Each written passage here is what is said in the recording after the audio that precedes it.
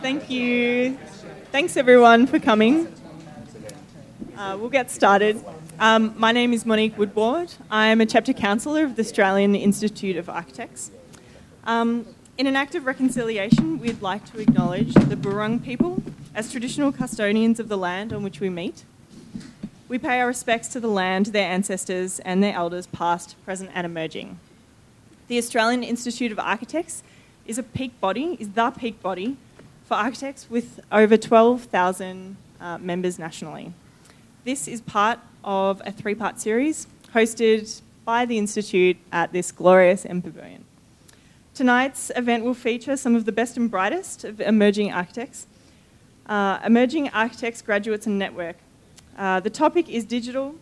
The digital is more influential than the real.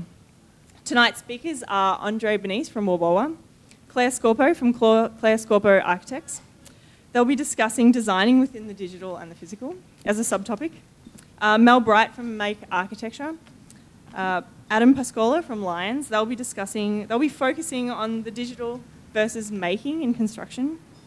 And Amy Muir from Muir Architecture. And Ben Milbourne from Built, discussing media and marketing.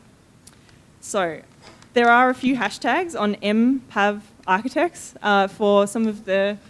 Oh no, there's not. There's not anymore. There's no... Don't look at your phones. Do not look at your phones. So we'll start off with Claire, discussing model making. There's no need to use any digital. No digital media in this debate. No. Cool. Yeah. So come to the floor, Claire and Andre. Yeah, we're going to hold... Are they here? Do you want to hold them? Okay, we'll just sit, I think. Oh, okay. All right. Yeah. Stand? I stand. Okay. All right. Okay. Sorry. Technicalities. So, Andre and I, we're going to be talking through the design of architecture. So the very early stages, and it's going to go sequentially from that. And the way we thought we'd go about it is starting off with like the very first thing we do when we kind of start on a project, which is the kind of collecting data and recording existing conditions. It's a very early... Oh, not on? Oh, quite loud. Generally don't need it. So I suppose we were thinking about how do we start a project and what are the two different kind of variations of doing that. So I'm on the physical team with like the real life things, and Andre obviously the others. So I suppose I was going to start by just talking about the way we get our information.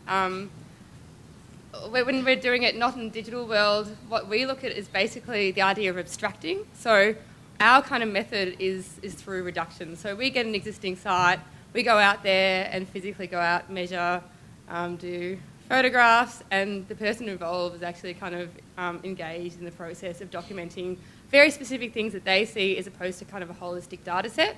From that, and I've got the prop. Oh, no, it's okay. So, from there, I suppose, we go through that process of reduction and reduce the content of what we collect down to a very kind of base minimum. Oh, thank you, Mel. Very physical. And we, create really, really basic cardboard models, which are kind of a thing of, a particular era, a bit dusty. Which all this does is capture particular elements of the site that we want to focus on. It also reduces the project down to a set scale, so we're not looking at something that's infinite and able to be zoomed in and out of. We set a particular scale for these models, and for the first kind of layer of tasks, we look at this scale and we analyse it at this scale and consider how something new can inform, the process. Yeah. Yeah. So, and I think, well, maybe as a counter, being from the digital side, I think in an ideal world, we'd be making one-to-one prototypes. So before this M Pavilion gets built, it gets built at one-to-one scale, and you can walk around, test the size, the feel, the relationship, the materials, the finishes. Because you can never truly know whether something's quite right or feel completely confident in it until you've kind of been there and seen it. So if building one-to-one prototypes isn't really feasible, then I would argue that the next best thing is to capture as much detail in a virtual digital environment. And so rather than reducing the context or the scale of the object, we can capture the site, the relationships between the plants, the trees around, with technology such as photogrammetry and 3D point clouds. So this then gives us a highly detailed virtual model that we can then start to test some of those ideas rather than reducing the inputs. We want to be able to include as much as possible into that scenario. So again, like that's an interesting opposition because the way we work, when you do have a point cloud and you've got everything detailed, you've got like the floor kind of joint lines, there's a whole massive information that you're working with. And, we all teach actually that are here today. And, even with students, we always say, how do you start on a project and what do you kind of focus in on and engage with? Because the world is a very busy place. We need to kind of work out what it is that's essential to the project. And again, in stripping back and reducing, we find that's the way that we, before the project starts, we kind of really limit our parameters and, focusing on the small. So... Yeah, because I guess I always feel a little insecure about making design decisions. I feel, I'm a little hesitant to fully commit to something unless I have all the factors in play, and that includes the rubbish bin, the power lines, all the things that all those urban artefacts that start to interact with the building. And until you can truly kind of see it in that context, I don't feel you can truly get a full grasp of that environment. So I think maybe one example, I don't have a prop because I'm the digital side, so it's all in the cloud, but there was a dream job which was a tree house for a client in Flinders. Or every architect's dream job, I imagine. And for that, they were very particular about it being up in the trees and floating. So it couldn't have any structure coming down, it had to be fully suspended from the trees. And so the trees had quite a complex geometry, as we kind of all understand branches to be. So the only way that we could confidently create that design was by getting a highly detailed 3D point cloud of the entire tree, or trees, and then having that virtual environment to then create a solution that's stitched into that quite complex scene. I can see how that could be some advantage. Okay, should we do... Well, go on the option. Pardon? Well, the fast, slow. Oh, yeah. So the next stage we're going to go into... So we're doing 3 stages. The next stage was looking at production and looking at the way we go about producing design. So we've gathered all our information. Andre's got an enormous amount of data and clouds. I've got not very much at all. And then it's kind of looking at how we then take the project from there. And this is where we kind of, in talking about it, found another kind of very binary way to kind of perceive it, and that's in terms of speed of production. So in the way that we work, we're really interested in kind of slowing down the process of what we do and trying to, instead of kind of working with the pace that we're kind of used to as an environment now and in the speed of like the world as it is now, we really want to slow down that kind of process and kind of take more time to kind of make decisions.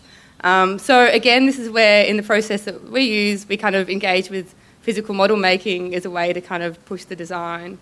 And we like this for a number of reasons. I suppose to start off with, we've got a limited kind of set of ideas that we're kind of keen to pursue from the beginning, so the early stage of design. And we like the kind of reductive process of kind of, developing the scheme that only responds to those at that point. We're not interested in materials, we're not interested in, a whole lot of other dynamics that will come in later on.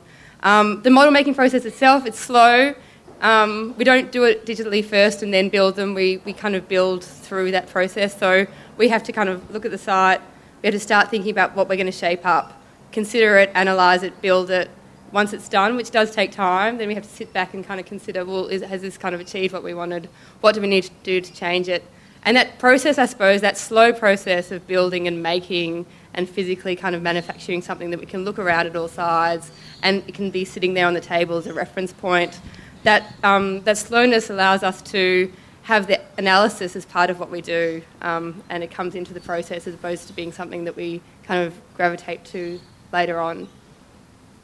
Yeah, and I think as the counter, if we go back to the tree house, for that one, it was having no confidence in doing 5 or 6 options to be confident that one of those was right. It had to be 100. And to do 100 and to do them in the time that you have, the only real way to sort of test those 100 is to do them digitally. because you can move through them quickly and you can iterate. And I mean, the way that we work at Wowowa is we only know a solution's right when we've tested every other possibility that we can. And that the only real way to kind of do that is through digital means and digital models. Cool. On that note, I might hand over to Mel and Adam for round 2.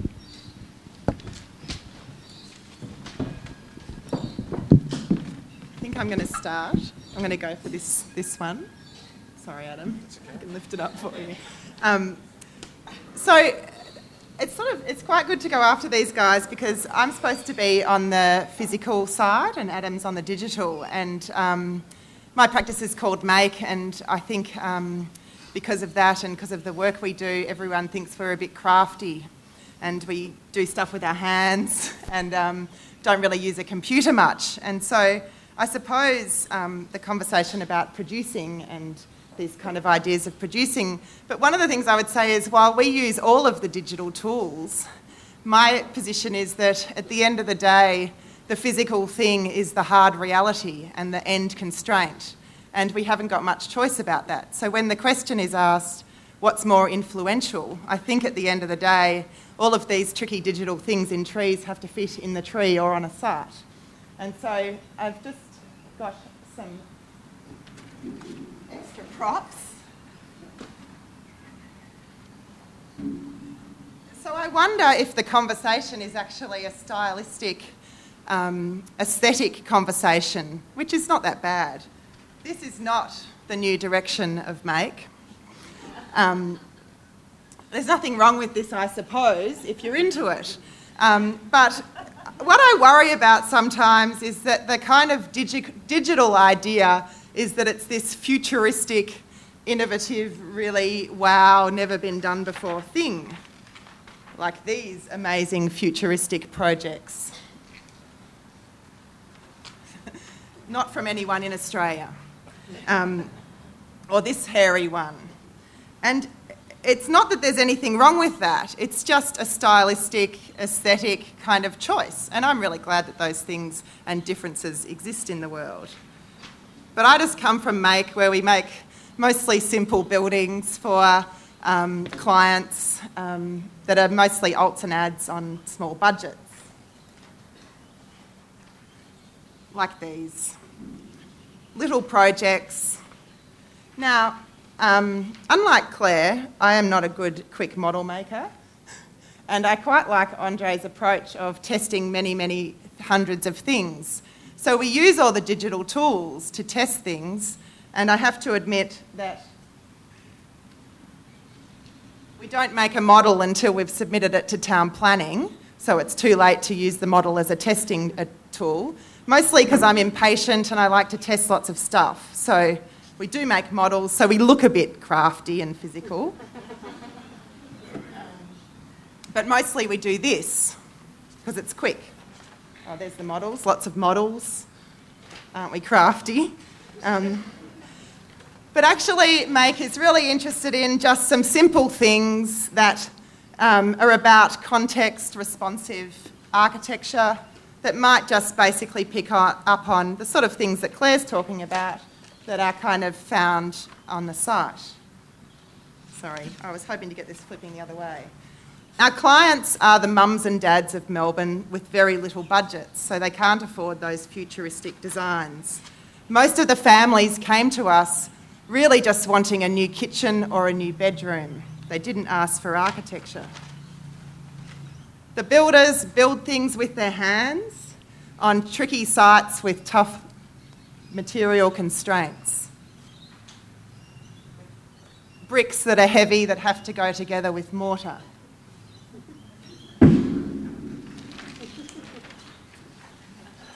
The site, no matter how many times you might model it in your computer, is never exactly what you expect. So I suppose we're saying we use the digital, but at the end of the day, the physical, the reality is the hard constraint. It's also actually the goal.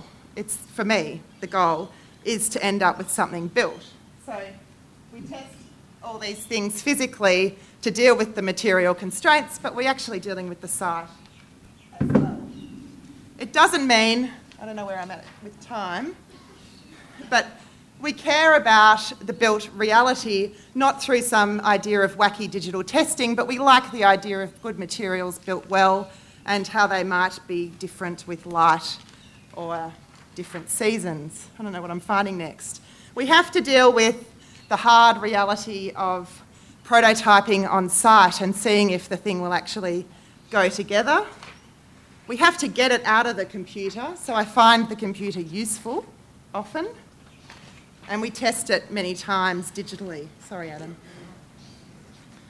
If I don't show Adam my slides, he can't counter anything. And so you can't see this one, but again, a brick detail drawn with such care. We modelled every brick. And then the hard reality of the physical real site and the corner junction of the brick. And lastly, if we think about this digital dreaming, this lovely land where anything is possible and you can draw it however you want, we might use the digital tools to get an output that is incredibly bloody complicated with many, many drawings that we couldn't probably do by hand. Maybe we could. But at the end of the day, we end up with this harsh reality of dealing with a craftsman and working out how the hell to get this thing through that and then make it stand up on site. Oh, that's it.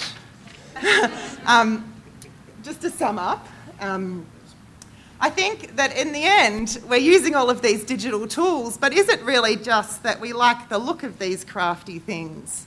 And maybe the conversation is a different conversation. And that's okay. Thanks, Adam. Thanks, Mel. All right, so you might cast your mind back to a year ago when this was a hut, a handcrafted hut, and the great Glenn Murcutt was down here, being romanced by Sean Godsell. You here today, Sean? Of course you're not. And Glenn was romancing or fetishising the pencil. Like architecture begins with the pencil. Like we all draw, right? We all use digital means. We're all past that, yeah? Digital has won. There's this insinuation in Mel's presentation there that we're not interested in building. At Lions, as a practice, we are completely committed to building ideas. And that's a twofold thing, building ideas. I want to maybe put three propositions to you today that those who are maybe more on the digital side, we think a bit differently, we speak a bit differently, and we also craft a bit differently. And I've got a few props there to demonstrate that. So in terms of, I guess, why our practice would get lumped with this, or tarred with this digital paintbrush or magic wand, obviously we do projects which have formal operations which don't seem like they're classical. There are extrusions, lofts, pixelations. We do things which aren't impossible to do by hand, but we completely rely upon Rhino and Revit and other techniques to generate these projects. But more importantly for us, what the digital gives us is a way to extend our thinking. So for those of you who know the Swanston Academic Building, that multicoloured durian thing at the top of Swanston Street, not the Sean Godsell building, that was generated through a lot of digital processes. So the facade kind of goes in and out like a fabric. And the reason why it goes in and out, we're interested in the idea of how the city can physically inflect upon a building. So we generated a script in the office to map important civic elements around the city, and we gave them an amplitude and they pushed onto the facade. When you go into the building now, you might have the story in your mind and how it came about. For us, it generates an effect about a building being responsive to its context, but its context is not always the context of a construction site. A building site is the city, and the city is made up of ideas, and we think that the digital gives us the means to explore concepts in other ways which materials just by themselves won't. So again, if you look at SAB if you hold the words pixelate, loft, extrude in your mind, you can find a way to conceive of the building. We also think of our users as people who are able to traverse the building like any level of the building, like a game. So we all play games these days. Everyone grows up playing computer games. And we think that people can actually move through a building, explore it and unlock its puzzles as if you were in a digital realm and piece together the building and kind of solve it. So firstly, we think that digital allows us to design buildings differently and for you to experience them differently too. Secondly, we like to think that we speak digital too, that it is a second language which we all have learnt now. And by digital, we don't mean necessarily scripting.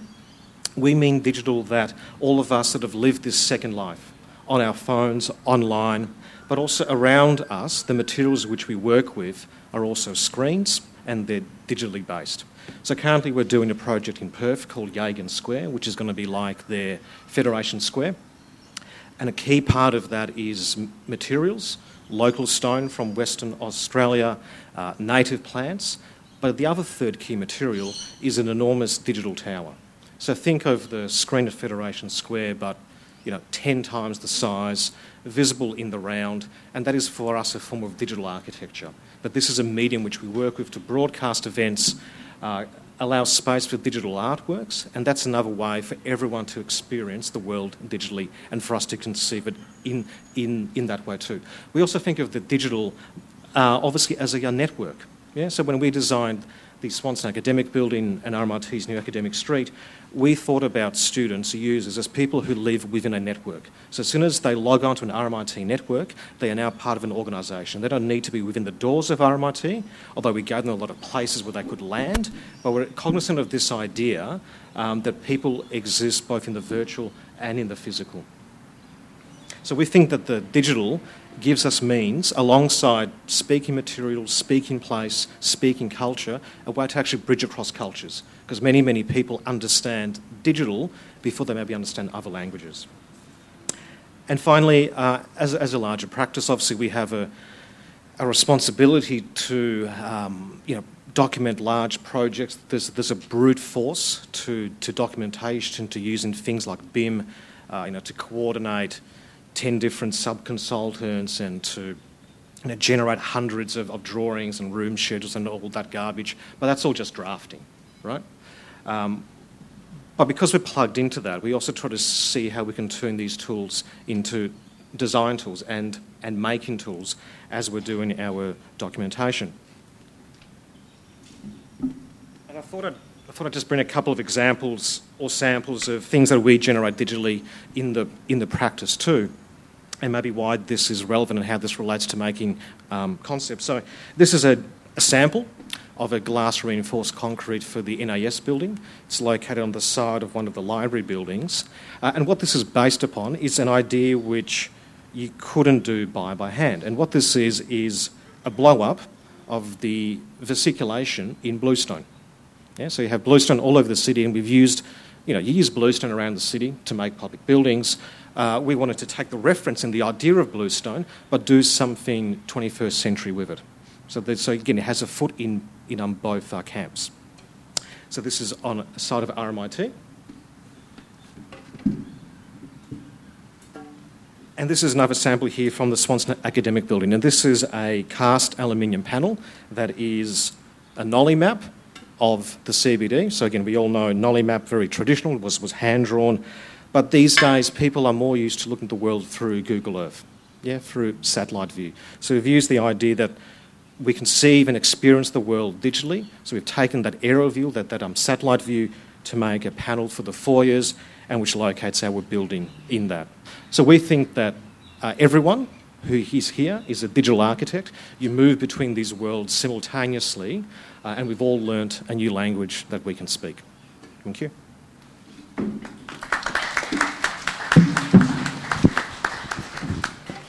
Hi. We're talking about media and the image and architecture, and I'm kind of interested in social media in architectural practice, but I think that social media presents real risks and problems for architecture. Thank you very much. Let me run with that. That might be a contentious statement, but I think Instagram for architecture is like Twitter for politics. And we know how that's turned out for the US. And what I mean by that is the speed and the form of the medium reduces the conversation or limits the conversation around architecture to the equivalent of 140 characters. I don't want to sound like a Luddite. I think that social media has a really important role in architecture, but I think we need to be really conscious of both its enormous opportunities but also its risks. If we go back to the kind of conversation around Twitter, I think Twitter's kind of complicit and contributes to the reduction of political discourse to that of sloganeering, things like "Make America Great Again," where we consume sound bites in ever-increasing quantities through a 24-hour news cycle, and we seem incapable of sustaining a meaningful debate around public policy. In this context, I think that the architectural image in social media becomes like the soundbite. Through social media's ubiquity and its speed, we're consuming more and more architectural images, but we're limiting our engagement with architecture to the most easily consumed aspect of architecture, that is, its image and what it looks like. I think the risk for architecture is then that architecture gets reduced to stylistic concerns and architects as stylists. My question then is there another role for the image in architecture? And me, from a point of view that I think absolutely. I'm a terrible Instagrammer, and I've actually brought some props today which are three-dimensional Instagram. Blown up versions. But my close friends know that I am terrible at Instagram. Those who have ever worked in an office with me, it takes me about an hour to prep an image and then to debate whether or not it's the right one, and does it work with the grid, and is it the right angle, blah, blah, blah, blah, blah. Anyway, everyone gets very sick of it. But I think there's an incredible importance in terms of what we understand about this idea of curation, and I thought I'd go through that today. This is an image. I love this. I forgot. So this is a photograph I took. It's up the right way. And this is a building that Mel Wright, Claire Cousins and I, in Venice last year, went to Switzerland to chase. A very similar image like this was found on the internet, and this is the image that we were literally chasing. This is what we had to go through to find it. And I think this is something that I will never post on Instagram. And I think there was an enormous amount of disappointment. We were worried. We didn't quite know whether or not we'd found the right building. In fact, it took us a while to find it, didn't it? Yeah, we found it. Anyway, going back to this one, this is what it looks like. It's very pretty. It's beautiful if you get it on the right angle. But you can sort of see here that it doesn't look very pretty. And then, because I'm really anal and I can't cope, even though I know that that's really pretty and lovely and I actually much prefer that, I had to do this. So this thing of actually reducing the image down to something that potentially it actually isn't anymore. And also, I think the commentary as well, Mel and I were posting similar images on the day. Mel was far more upfront about the fact that we'd had to go through a whole lot of terrible architecture before we actually got to the image, whereas I think I was a little bit more polite because I was a bit worried about whether or not Mario Botta would actually look at our Instagram. Anyway, so I think when we talk about Instagram, there's actually something quite important about how we think about how we post something. These are actually some images as well that I would never post about projects. So this is an incredibly important part of what we do within the practice in terms of generating ideas. So these are site photographs of a project. And the things that we look at here, for instance, in this particular project, this is the site here, is the ornament on the front facade. And then the second most important thing that's happening from an ornamental point of view is a chimney. And then we go down the street and the chimney now becomes a very utilitarian condition.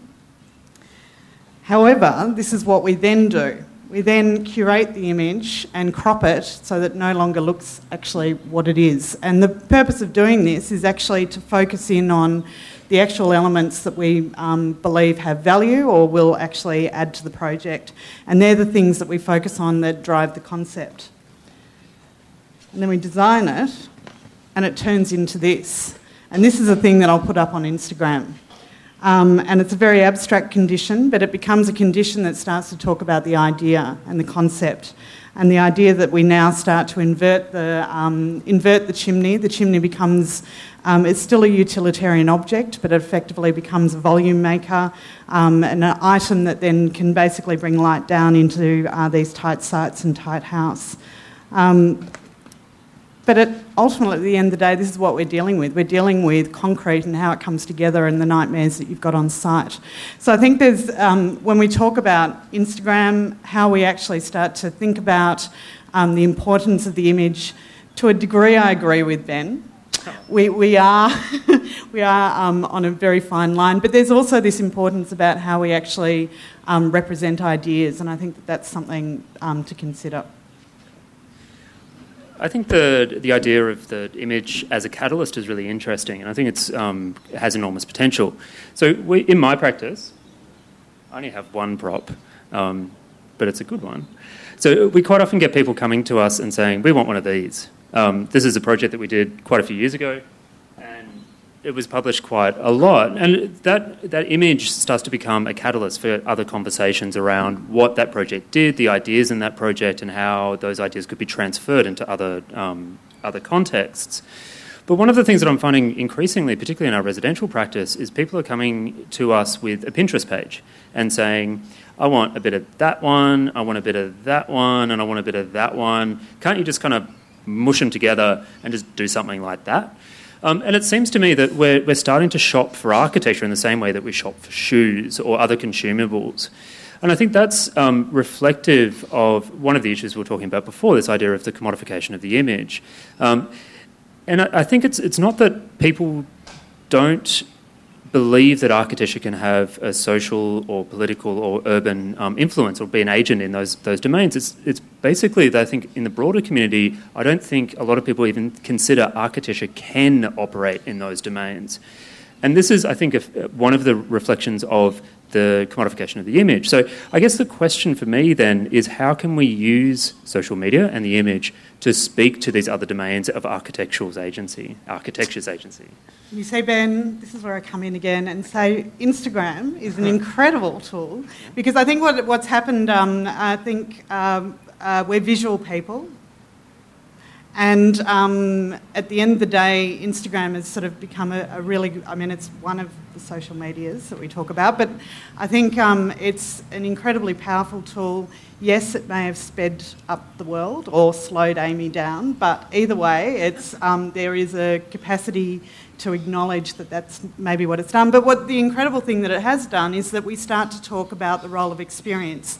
And I think the value, the curation of experience, we're all sort of editing out what we don't want to see, and we're curating the image to define what we've previously seen on the internet, and then we've got an experience and we still only want to see what we've seen on the internet. We don't really want to see the other stuff on the way. However, there's this incredibly important thing that starts to happen through the idea of collective experience. And Instagram has sort of become, by default, this community of within, it's a closed community in the sense that we all understand architecture. However, it's also broadened a network of people within the industry, which then spills out beyond that, which I think is an incredibly important tool. And I think the fact that we sort of turn up to functions and it's like, oh, hi. Oh, yeah, I follow you on Instagram. So there's this thing where you've already met, but you haven't met. So there's an incredible thing that happens from an industry point of view. But in terms of how we actually see that as a conversation that continues beyond our industry and filtrates into the public realm, I think is an incredibly important thing. I agree. I think the greatest potential of social media is the broadening of the conversation around architecture. So including other people in our conversations and the things that we think are important about the built environment. I think the risk or the challenge for us is how do we convert that conversation, which seems in a lot of ways to be associated with the image and the way that things look. How do we convert that into other forums so we can have conversations like this? So I think the empavilion and the opportunity to have these discussions is incredibly valuable. But Amy and I were also talking earlier in the week about Open House as one of the other kind of key forums for this type of experience. And I think it's probably a really good opportunity to sort of talk about some of those stats, because when we talk about this idea of experiencing architecture and the collective experience that we start to sort of generate through social media, there's something that that is actually occurring in terms of wanting to explore architecture. So Instagram, might be a medium where we actually become incredibly jealous of the places that people are visiting, but it becomes a way of tagging what you want to go and see at a later date. Whereas forums like Open House, the most incredible thing about that is that it's a condition that's actually opening up the city to the public. And so this idea of the civic, how we actually engage with the civic, becomes a very important factor in terms of how Open House is run. And it's sort of speaking to Emma Telfer, who's the Executive Director of Open House, who's here this evening, just about the idea of how the public actually really want to engage with that, which is incredibly important for us as an industry, but also how we talk about architecture, how we actually communicate what we do, and the fact that that gets communicated through experiencing space, which is an incredibly important thing, as we know. So some of the statistics since 2008, it's facilitated over 900,000 visits to 934 sites across Melbourne. And in July this year, Open House Weekend recorded 85,748 visits, which is extraordinary over a weekend. And then in 2007, this is a stat that I had to ring Emma and go, hang on a minute, can't get my head around this. However, it's fascinating. So in 2017, the media coverage penetrated, and I can only explain this through hands, penetrated a reach of over 16 million and PR value of exceeding 6 million, more than double last year's revenue. So this in terms of... I just think those statistics are quite valuable to understand how we start to think about this idea of, when we talk about penetration, the penetration is through the image, it's through media, it's through social media, it's through the internet. So this extraordinary network that happens electronically. However, the value of that experience is what everyone is actually wanting to grab hold of, which is great. So it seems that we're in furious agreement. That's it. Thank you. Thank you so much.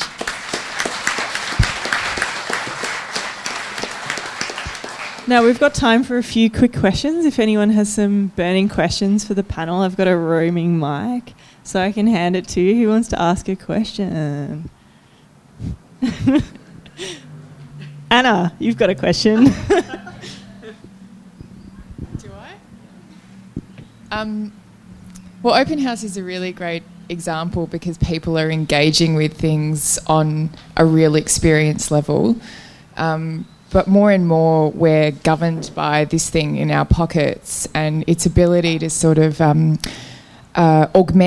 and virtualise our realities. Maybe perhaps the panel could expand on how they think an augmented or a virtual reality might expand upon their practice, if it will at all, moving forward in the future. Excellent question, Anna. Who'd like to address that? Thanks, Ben.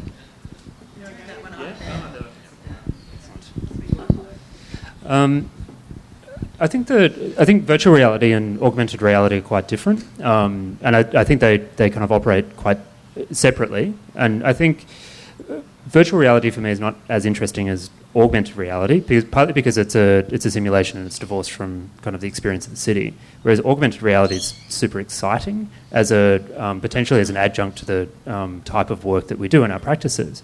I think one of the really interesting questions around that is the ability to produce customised spatial experiences per user or per individual.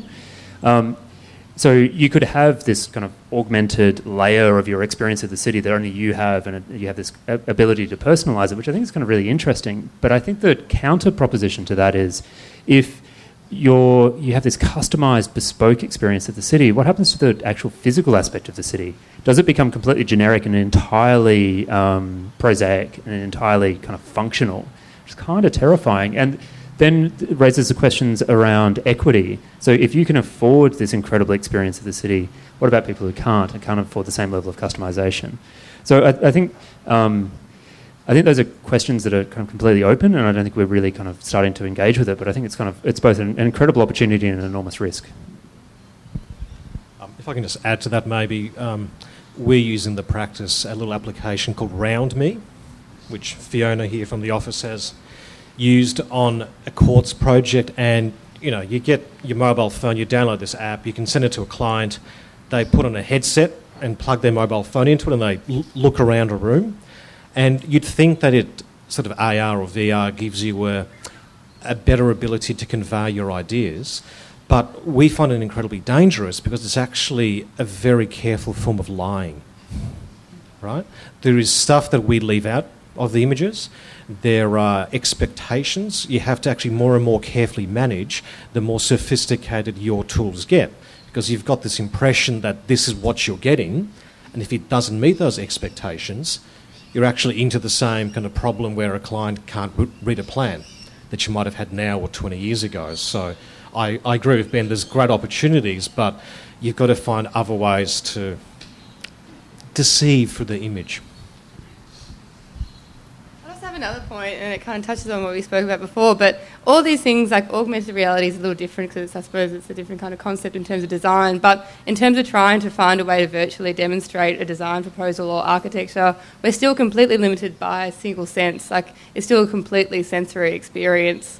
Architecture relies on a whole variety of senses. It's haptic, it's, and the visual sense is something that needs to work in collaboration with a range of other things. So by doing that, as immersive as it is, it's always going to be extremely limiting, only giving you one perception of it. And I think there's a value, and I know Mel sort of talks about that this comes beyond post selling the idea to the client, but there's something incredibly important about how the client understands their project as well. And I think the idea that they understand the project 100% is actually a very dangerous sort of proposition, or a dangerous thing to expect that a client will understand the project 100%.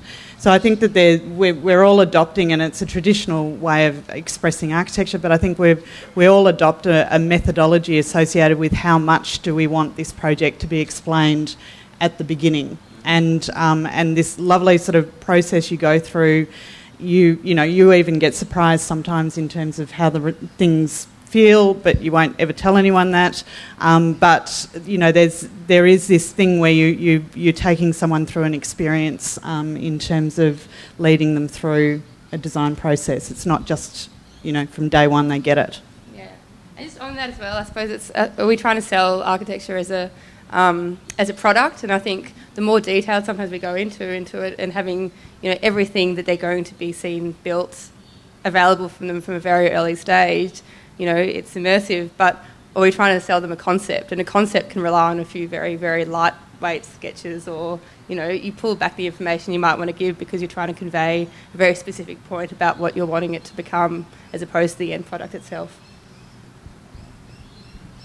So maybe just a final point on that. I think that at the same time, I think maybe virtual reality does have quite an interesting role, because UX design is a thing that's sort of emerged in the last 5 to 6 years. So every app that you use is always tested through people using it and engaging with it and seeing all the kind of problems with it.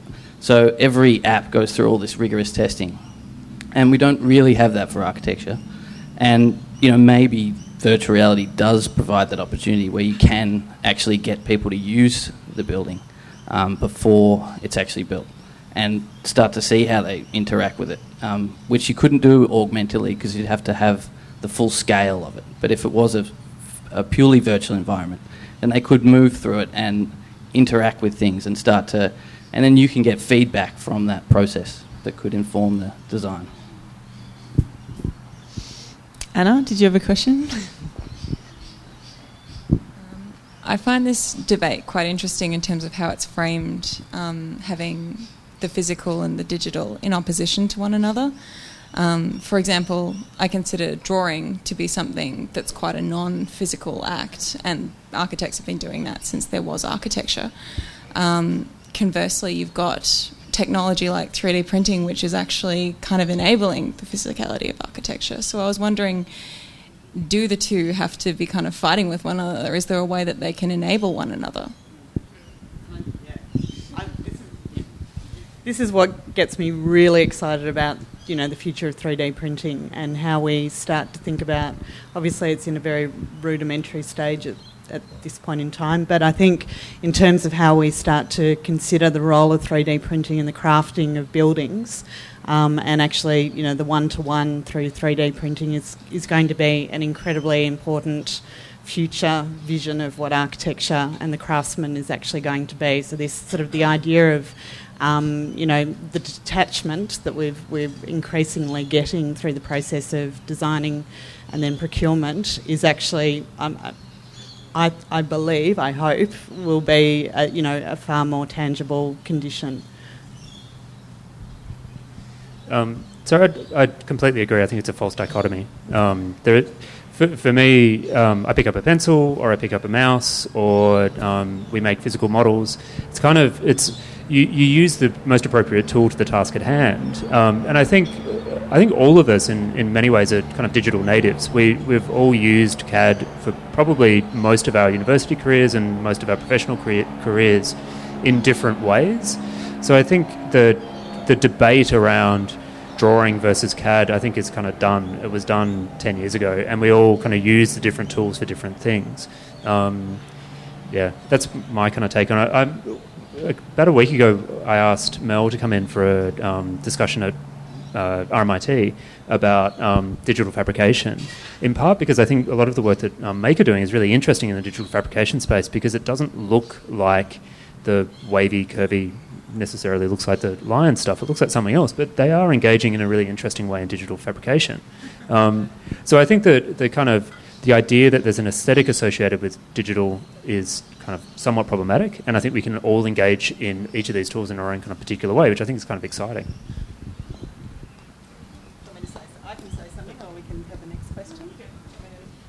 I agree. I think that's sort of what I was trying to say, is that maybe it's just about sort of, I don't want to reduce it to, it's too easy to say it's a digital wacky architecture and that's a crafty architecture and that's digital and physical, but I think it's an interesting conversation to have. But I thought we were brought to RMIT to show a sort of example of what could be improved by the computer.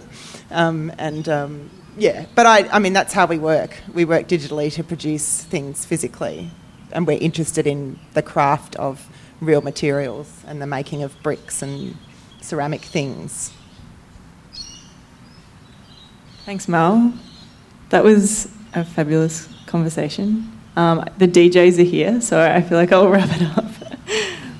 So as I mentioned earlier, it's a 3-part series, and so the next week is SONA, which is our student body.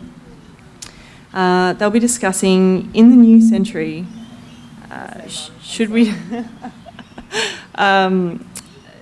follow the traditional values of the architecture industry?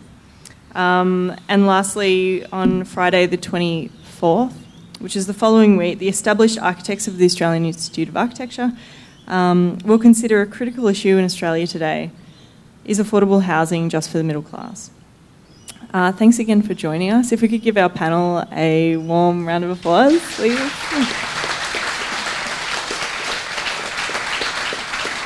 And thank you so much. Have a good night.